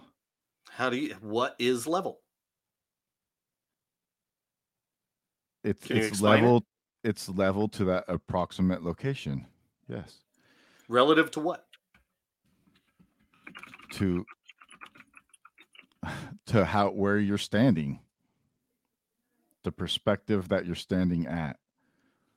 If I stand right here in my room, I'm standing level, right? Okay. If I'm standing next to you, am You're I level with standing me. level? Yeah, because you're on the same floor that I'm on. That's level. How do you know that? Because we're on the same floor. I don't walk down as I go out the bedroom. Okay, so if I'm standing where I am and you're standing where you are, which one of us is level? We're both level to our relative location. Okay, and so you are, I'm trying to get you there. You're saying that level is relative to an exact location? Yeah. Okay. Okay, we're kind of getting in the weeds here. Jen had a question for you. It's I don't know if I pulled up the right picture or not. No, but I wanted to ask. Okay, it's so if you relative to take, flight paths. So so sorry. So Mm, I was mhm. looking at. So I have David Weiss's app, Flat Earth Map, Yep. and then if you were to take that, and I'm not arguing on either side. I actually just want to know if there's some sort of study to verify the distances and if they track. So if it was on the flat earth map where, like, just say South America, the tip of South America and Australia, if you were to fly from one point to another, I know we can't fly over Antarctica for whatever reason, so they have to go directly there. Just say it's a direct flight. But if you were to take that flat earth map and put it onto a ball, I feel like it would take a lot less time. So has there been any research done into that? Yeah, I'm pretty sure there has. There's one guy, I forget his name, but like almost all, and he's got a really thick accent, so it's almost obnoxious to listen to because it's hard to tell what he's saying. But there's subtitles, so it helps a bit. But reading subtitles and then hearing his accent is a little hard too. But he focuses mainly on flight paths, and he's done all the math. He's done everything. I'm sure Dave probably has some of his videos on his site, but if I could find out the name, I'll ask you because I'll just message Dave after this, and I'll probably he just start knows who I'm listening to it talking about. tomorrow because that would be a super curious thing. If that's Yeah. a real flight path, Australia should go straight to South America. They wouldn't pass over through North America with no stops Right. unless it was actually shorter, Right. which would make the flat Earth model What work. I'm not saying it does or doesn't. I don't know. Yeah, that anything. guy, the guy that does the flight paths, he also does emergency landings, and emergency landings are really interesting too because they should not happen where they happen. You know, like Oh, there'll weird. be, yeah, it's pretty crazy if you look at emergency landings. I haven't looked at them in a couple of years, but they're a fun rabbit hole to go down. All right, cool. Sorry, that was my weird question. I just thought it just doesn't make sense if you take the ball and then flatten it out. It would take forever to get from one point to And another. it does. I mean, that's a long flight. It is, but it Another shouldn't take thing, that long. another thing with flattening it out, if you take like wind currents that go around, right? So they have a map of wind currents that are the supposed wind currents of the globe. And if you take that map and you flatten it and put it on the flat earth map, it's perfect concentric circles. Oh, weird. How long does it say it takes from Australia to the United States? Because I know from like California to Hawaii, it's like 5 hours. I know to like Tennessee from California, it's about 5 hours. So what I was saying, Dan, so I was just trying, and I don't agree with either side or disagree. I'm literally No, in that's the fine. middle. I'm saying from the tip of South America to Australia, like from where the southernmost points to where if it was a ball, they would be very close together. But if it's flat earth, they would be very, very Yeah. far apart. Does it make sense? Like either way, like is the distance the same? Or does it at least is there some sort of calculation you can make to prove one side either way, I guess? You would think, you know, the funny thing is airlines love to save money. They don't like spending money, especially on fuel. Then why And don't that's they why fly over Antarctica? Bingo. Why So don't they weird. fly? It would be don't- a very quick flight. It'd be like a 5-hour flight, just a little hop. Bink. Just like It'd flying be over right the there. North Pole. Like his sister lives in Ukraine and they fly over the North Pole to get to Ukraine. They don't just go from California just straight over there. Like they actually go to like Denmark. They Well, you have know like why? connecting flights. Well, If you pull that all flat Earth Antarctica map, is a no-fly zone. the quickest flight to the Ukraine from America is over the North Pole. Yeah, no, that's what I'm saying. So It's they right fly there. over the North Pole, they land Yep. in Denmark and then go to Ukraine most of the time or Yep. go to Paris or whatever, but they always fly over the North Pole.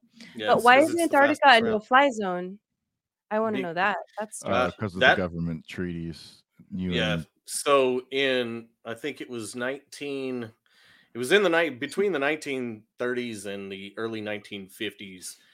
Admiral Richard Byrd supposedly. This So could no, be I'm all sorry. be I made don't up mean to cut history. you off. No, we It's actually during know World the War whole One and story. Two. We know the Admiral Byrd story, Yeah. and we know like that. Well, But, the like, Antarctic Treaty happened.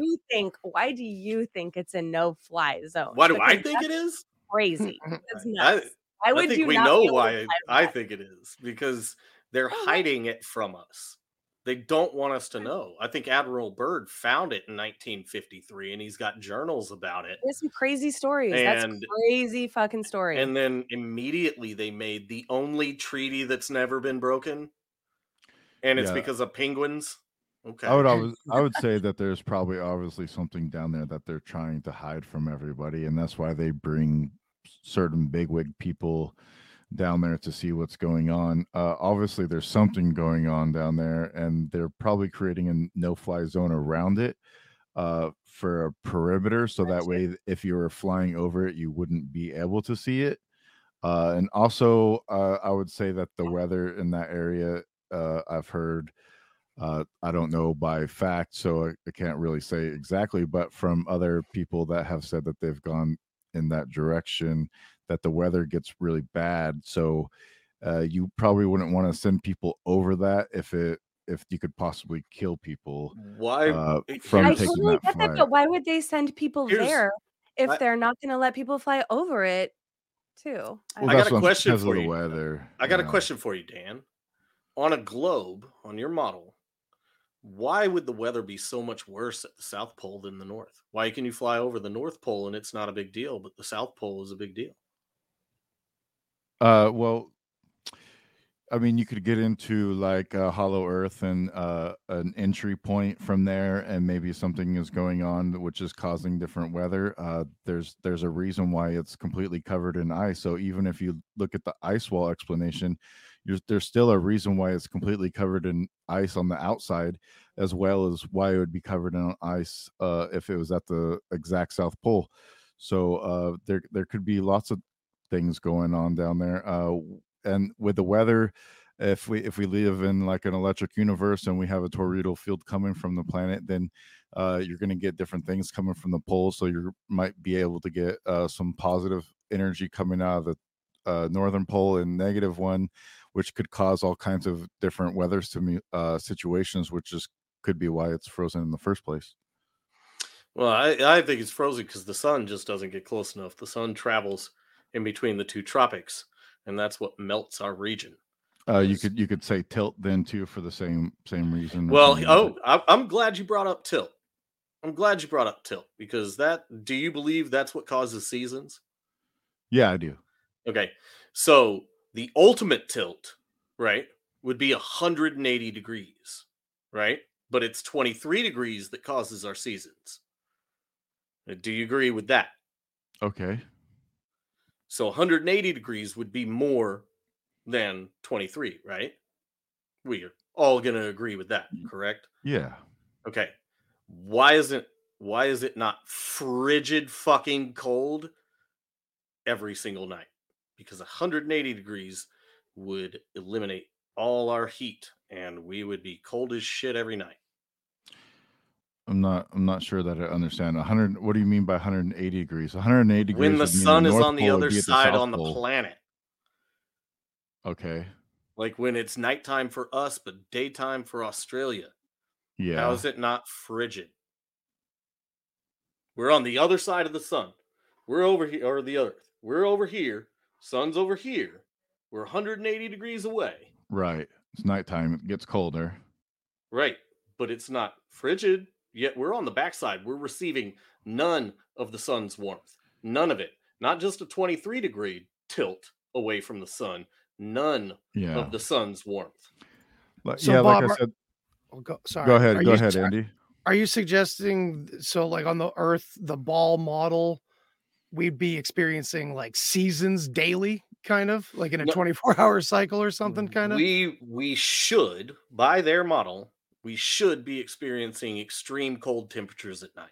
Because on the seasonal thing, of the tilt. it just has to go down a so little bit. In the winter, apparently a 23-degree tilt, just a little 23-degree tilt, while the sun, by their model, is 3 million miles closer, just a little tilt causes us to have seasons.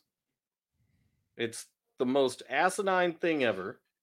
So just playing devil's advocate here. Hold on. And I am just devil's advocate. Yeah. Not on any side. Whoa. So what if the Earth can hold heat?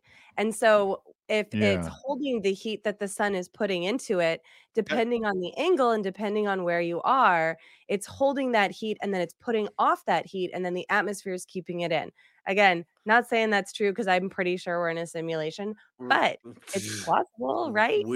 We are 100% in a simulation. I think there's too much shit that it's just like that. They're fucking with us. That they're just putting that shit in there just to mess with us. And but if the atmosphere can hold heat, then it would be able to hold it in the winter too. Like it's not just going to hold it. Like it's just we're talking about the slightest of tilt. But in the winter, we're farther away from the sun, so that's no, we're not. We're 3 million miles closer. No. Yeah, we're just tilted farther away. The data that NASA presents. So we're closer, but we're farther, like tilt, but we're closer physically to the sun in the winter. So we're 3 million miles closer in the winter. That is just NASA's data. And if you believe something that's not that, you're making it up. And then you can't attack me because you're saying I'm making stuff up. So what are we doing here if we're just both making shit up? How would I be making stuff up if I'm not going with NASA's data? You're telling me that I have to believe NASA's data or I'm making shit up? We're going by relative fact.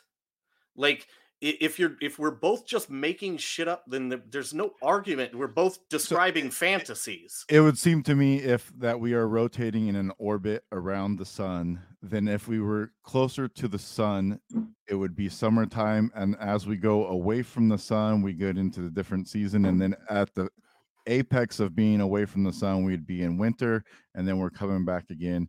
I've seen models where they show the Earth on an elliptical orbit, and then when it gets close to the sun, it goes a little bit faster and spins around it, and it looks like it's closer than when it's farther out. So that would be the model that I would go with, and that's what I would understand. Okay, so I have Google. What am I making up? Wait, I have an answer. So that part. Hold on.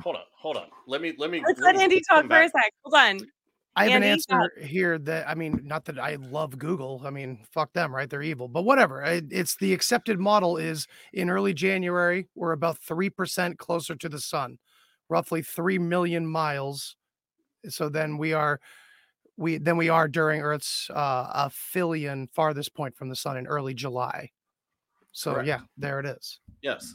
I don't know. We are closer to the sun, unless you're just rebutting what the science says, and then you're just making things up.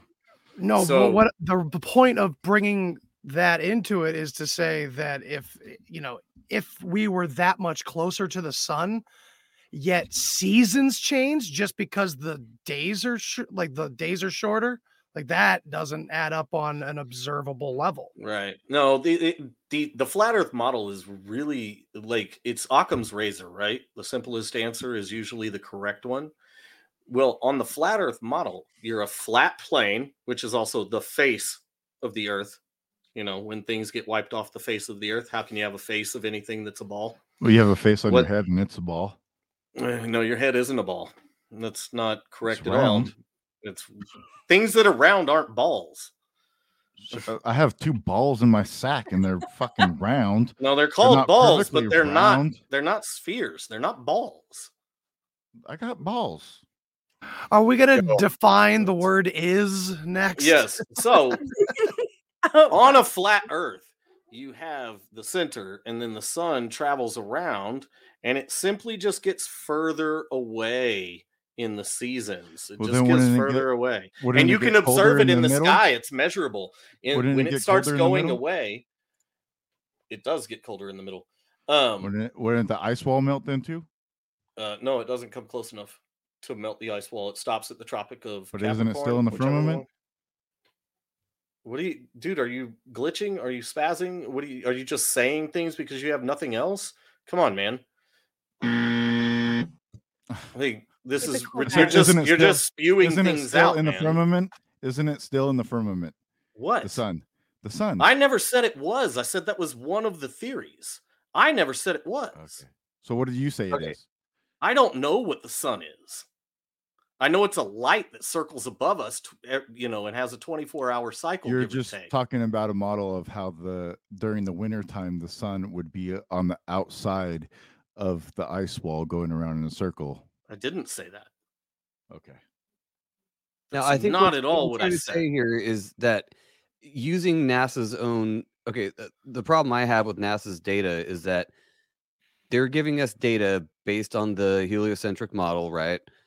And based on their own data, it doesn't add up to that exact model. So that's the problem I have with NASA is that their own math doesn't add up to the narrative they're giving us. But we're going to close out here soon because I got work tomorrow and shit. But I wanted to end on this and what you guys think of satellites.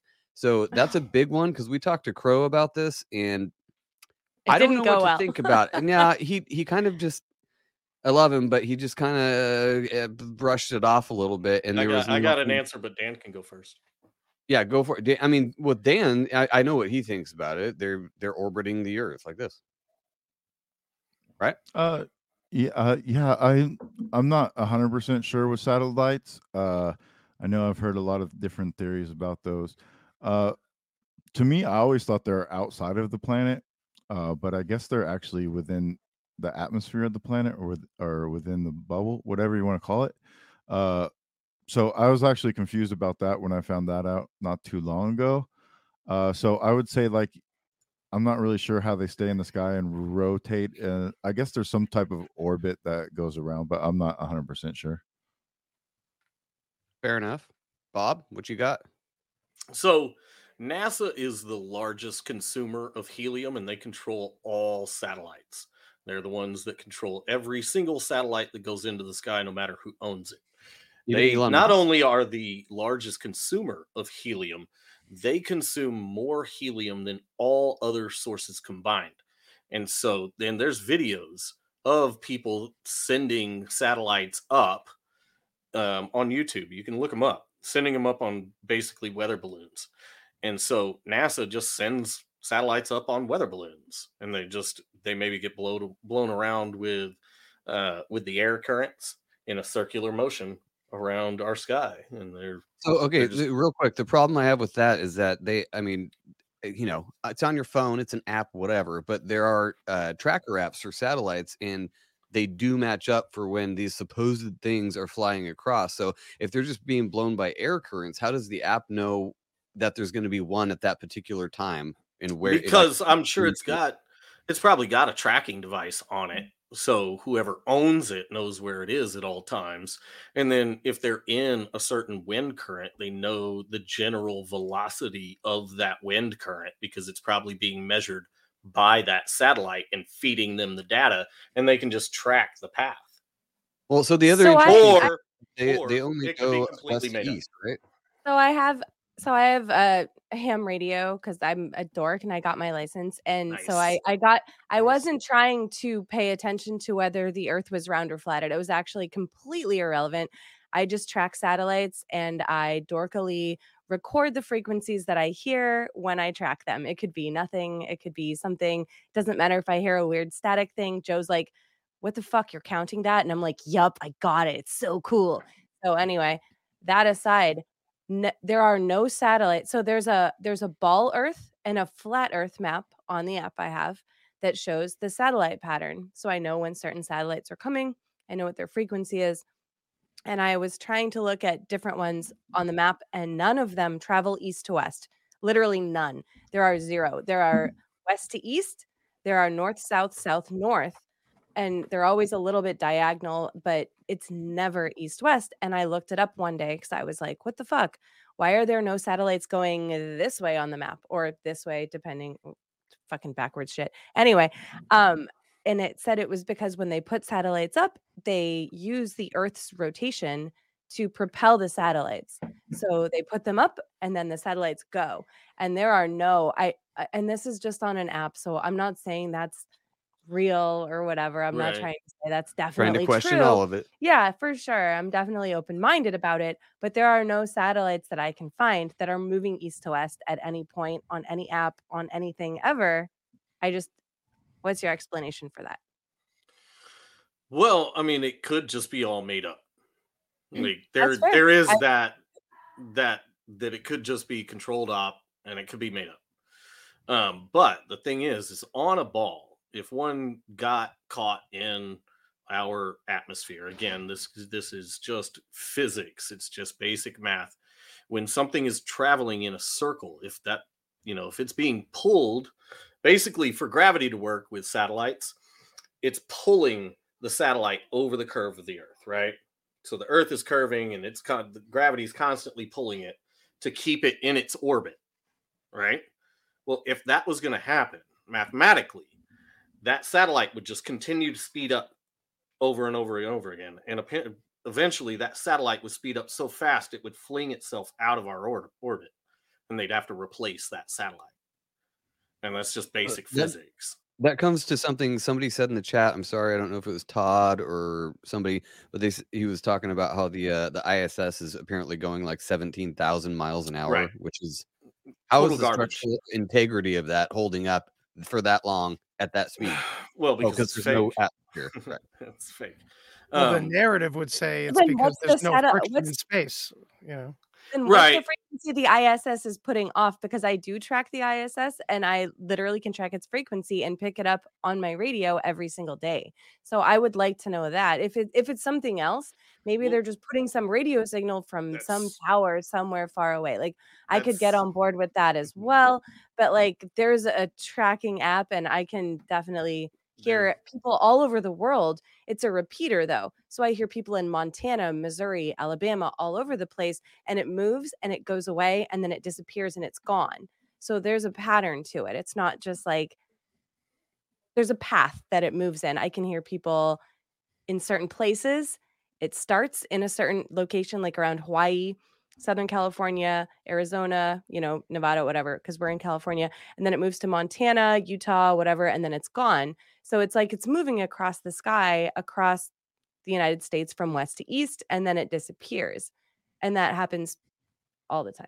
So well, and that could be a satellite, and it's just in an air current. That could be a thing. I mean, satellites get sent up. It's like dozens of satellites go up every day. And they go up with helium balloons. I mean, if you have the ISS, though, is what I'm talking. But the ISS, again, the ISS is so huge, and it would be gaining speed as it spins around. It would go from 17 to 18 to 19 to 20,000, and this is just physics. This is a provable math equation you can do, and it would just continue to speed up because it's being pulled in a circle. And so it would just continue to speed up until it got flung off of the Earth. But the funny thing about the space station and everything that's supposedly in space is they test it all in water, the exact opposite atmosphere of space. And they don't use any of their vacuum chambers to test any of their stuff. NASA's got like 6 vacuum chambers. Water, though. It's so similar.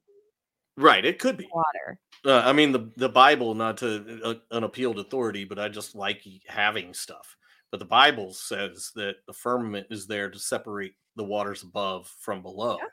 And they tell us everything in these books and stuff that they present us and they discredit them. So the Bible's discredited, movies are discredited. A lot of this We stuff do is the same thing discredited. in our media right now. Right. They're like, vaccines work, but they kind of don't. But they kind of do. Whatever. Any Confusion. word in the chat, always in here. Love to see him in here. How many satellites are allegedly orbiting the Earth, and how many are shown via NASA footage? 13,000 and 0, respectively. So I always think it's weird. That's the biggest thing too for me, is the lack of footage of stuff. Like, right. I think it was David Weiss probably said it, but he's like, why is there not one dude in the ISS that takes out a camera and takes a picture of the fucking Earth? That's an Yes, I amazing agree with that. opportunity. You're up in the ISS flying around Earth, and you don't take one goddamn picture of it and post it on IG or something. But I it's think all they do. the- It's just we nobody should believes it. Top famous right now. Well, from what we've heard, every image from NASA, which would be the astronauts as well, is a composite, which I don't even know why. Why? NASA is a giant propaganda machine. That's all they are. Oh, for sure. I would say Agree with to that. explain that, I would say it's because they're traveling at a rate of speed, or the Earth is traveling, spinning, and so if they take the picture, it's going to be fuzzy, and it could be because it's so big that they have to stitch it together to make a composite to fit it all into one frame for us to see. I think right, that could be that's why actually things so get fair different. too, That's why some of the times the continents look slightly different. It's because they're trying to form a composite of what the Earth looks like. But that's just what I would say could be a possibility. I'm not saying that's.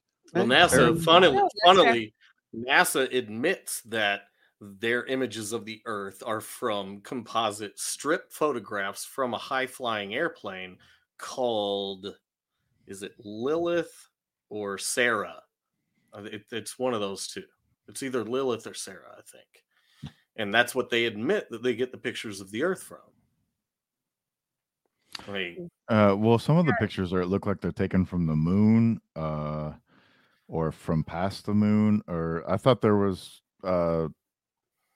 photo capabilities on like the landers that they send out and stuff like that. There's no believable picture that I've seen. Recently, somebody posted a picture of the backside of the moon facing the Earth, and it was the silliest thing in the world, because it was a picture from NASA, and it was the backside of the moon, and the backside of the moon was dark, and then the Earth was perfectly lit up like it was daytime. And it's just like, where's the sun in this picture? Where's the supposed sun in this picture? Because I don't see it on the other side. Like, if it's behind us lighting up this side of the Earth, then the moon would be lit up on this side. And it's not. It's dark. And it was... Oh, sorry. Go ahead. Go ahead. I was going to say the only other thing I've seen other than the composites, and in fact, it's all over IG. There's footage from astronauts doing spacewalks and stuff like that. So if it is fake, it's more than just a guy with Photoshop. It would have to be an entire studio of CGI and all that kind of stuff. Yeah. NASA because there is more than just the composites. I just wanted to clarify. Of course. Well, NASA admits they use Photoshop to correct their images, and they have more graphic designers than Disney. Like, they employ an army of graphic designers, a freaking army of them. And that's interesting. Yes, it's insane. And so well, it's that's like, probably wow. where Trump Le Monde in the chat says 18 mil or 16 mil per day, one of the two. But they have an insane $53 million a day, not 18. Ooh, they're done with 18 by noon. They got to pay all those graphic artists. What do you want? $53 million a day is NASA's budget. And they can't pull anything off that's serious. Like, they've tested their spacesuits in a vacuum chamber one time, and it almost killed the guy that was in the suit. Like, Jesus, how do you know they work in space? And they just work. Everything just works perfectly in space. Like, there's no accidents. Everything's just fine. When they supposedly went to the moon, every single test flight they had failed. But when it was on go day, everything went perfectly. Like, It's like, That's wait a like a minute. very Like 50s mentality of things, or 60s yeah, you've mentality. never succeeded before, but this one time everything went correct. And then if you watch some of the NASA videos, like it's so fake. The girls will be in video and their hair's up like it's zero gravity, but then they turn and it's clearly hairsprayed. And so, like I said, it's just a preponderance of evidence. When you really start digging into this shit, it's like, okay, literally everything that's presented to me is horse shit. So I can't believe any of this data. So where am I grabbing my data from that there's even curve? Because I'd have to go to this horseshit organization to get that data. And other than that, observably, there's no curve. You can't measure spin. Even the experts admit that there is no machine on Earth that can measure the spin of the Earth, like the feeling of it. How?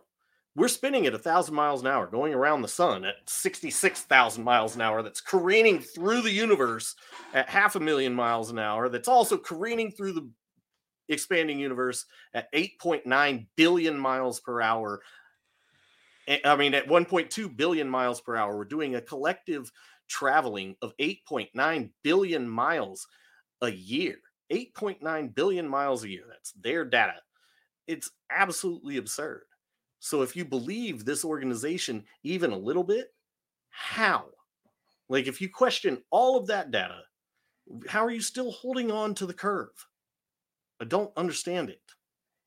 Well, yeah, I don't know. Dan, do you have closing comments before we get the hell out of here? Because I think we've pretty much touched a lot of it. Yeah, I would say that just because NASA's full of shit doesn't mean that the Earth is flat. I don't disagree with that statement, dude. Okay. But where are you? You can't observe curve. So why? Like, my question to you is, why are you holding on to it? Like, well, that's what I've already said before. Like, I can see horizon. To me, the fact that the mountains would rise up as you travel towards them shows that there's a curve of some sort. Obviously, it wouldn't be flat. If it was flat and the sun would just go away and then get small and then disappear, and you wouldn't be able to see it anymore. And then also, if after the sun sets, why does it get dark then? If it's still just traveling through the sky in a different position based on flat Earth, it would just go into a different location, and you'd still be able to see it until it just bleeped out, and then it would get dark. So I have a hard time understanding that possibility. That's exactly how the sun works. I can see it. I can watch it set over the ocean every day if I wanted to.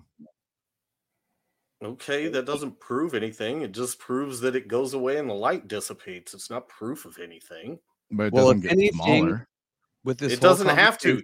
Your vision from if you look at the horizon this way and you spin around and look at the horizon 180 degrees behind you, that entire field of vision is like 40 fucking miles, man.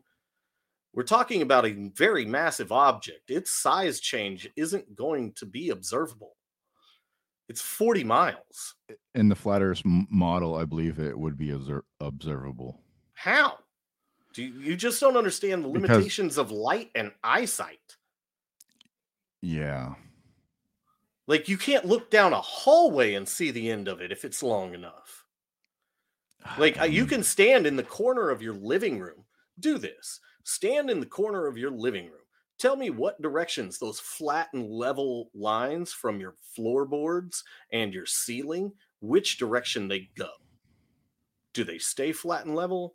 Does it look like they go up and down perspectively like this? Because that's just how eyes work. Yeah, that's not proof of Earth being flat. What you just said doesn't make sense to me. My house is going to be level because it's built on a level foundation. So right, but when you stand on a wall, when you stand, I can't stand on walls. Your shoulder next to the wall, right onto the wall. You just put your shoulder right up against the wall and you look down your baseboard. That baseboard is going to rise to eye level. It's not coming up. And your ceiling, as it goes away from you, is going to sink to eye level. Yeah. It's not lowering, dude. It's just coming down based on perspective. This is an easily provable thing. Based on where I look, I guess. I'm not sure. I still don't understand what you're Another saying. shift of goalpost. When you look down your wall, you will see the ceiling line from where your ceiling meets the wall. Maybe my rooms it just will aren't big come enough. down. I don't It know. doesn't have to be more than a few feet long that you can observably see it. Your baseboard will come up, your ceiling will come down, Come up and if to they where? were long enough, they would meet at the limit First of your perspective eyesight. goes- Yeah, I don't. Dan, have you seen the sun set or rise over the ocean in your lifetime? I've seen it set, yeah, multiple times every day. I live by the All right. beach. Bob, have you seen the sun rise or set over the ocean in your lifetime? Of course, yes. And you definitely think that it's for sure it's just a flat disc flying over us. I'm just asking. No. I don't. I've already said it multiple times. I don't know what the sun is. Okay. I have no I idea. think that's where the It's perspective thing comes circular. in. You see the sun. I used to live on the East Coast. I've seen, so opposite of you, Dan, I've seen the sun rise over the ocean numerous times Yeah. in my Right. lifetime. And so it's You know- hard for me. I'm not saying the earth is a ball or whatever. I don't care.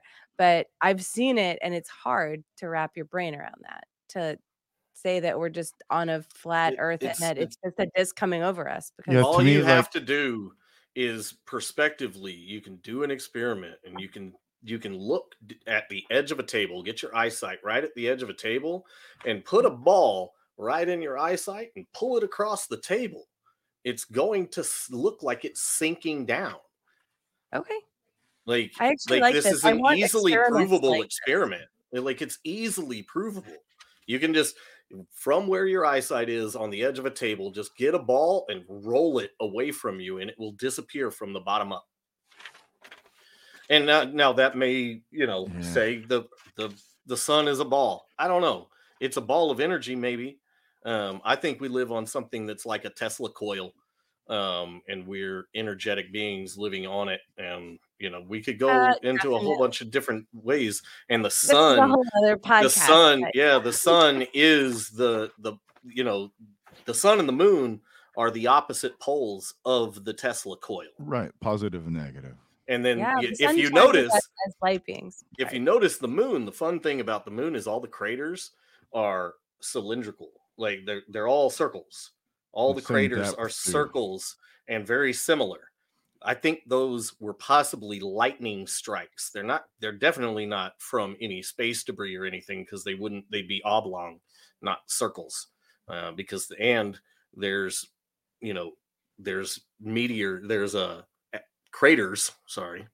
craters on the side of the moon that's on the Earth side, and for something that big to hit it in that direction with that much speed and be able to hit it perpendicularly to make it a perfect circle is impossible.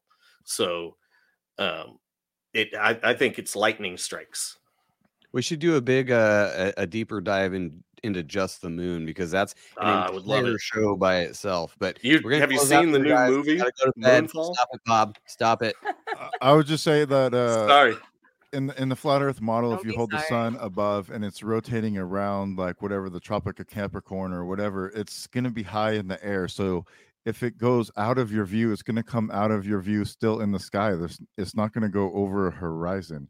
And I think that's the part that I can't explain that, and I don't understand that. So flat Earth doesn't make sense for me. I see a horizon.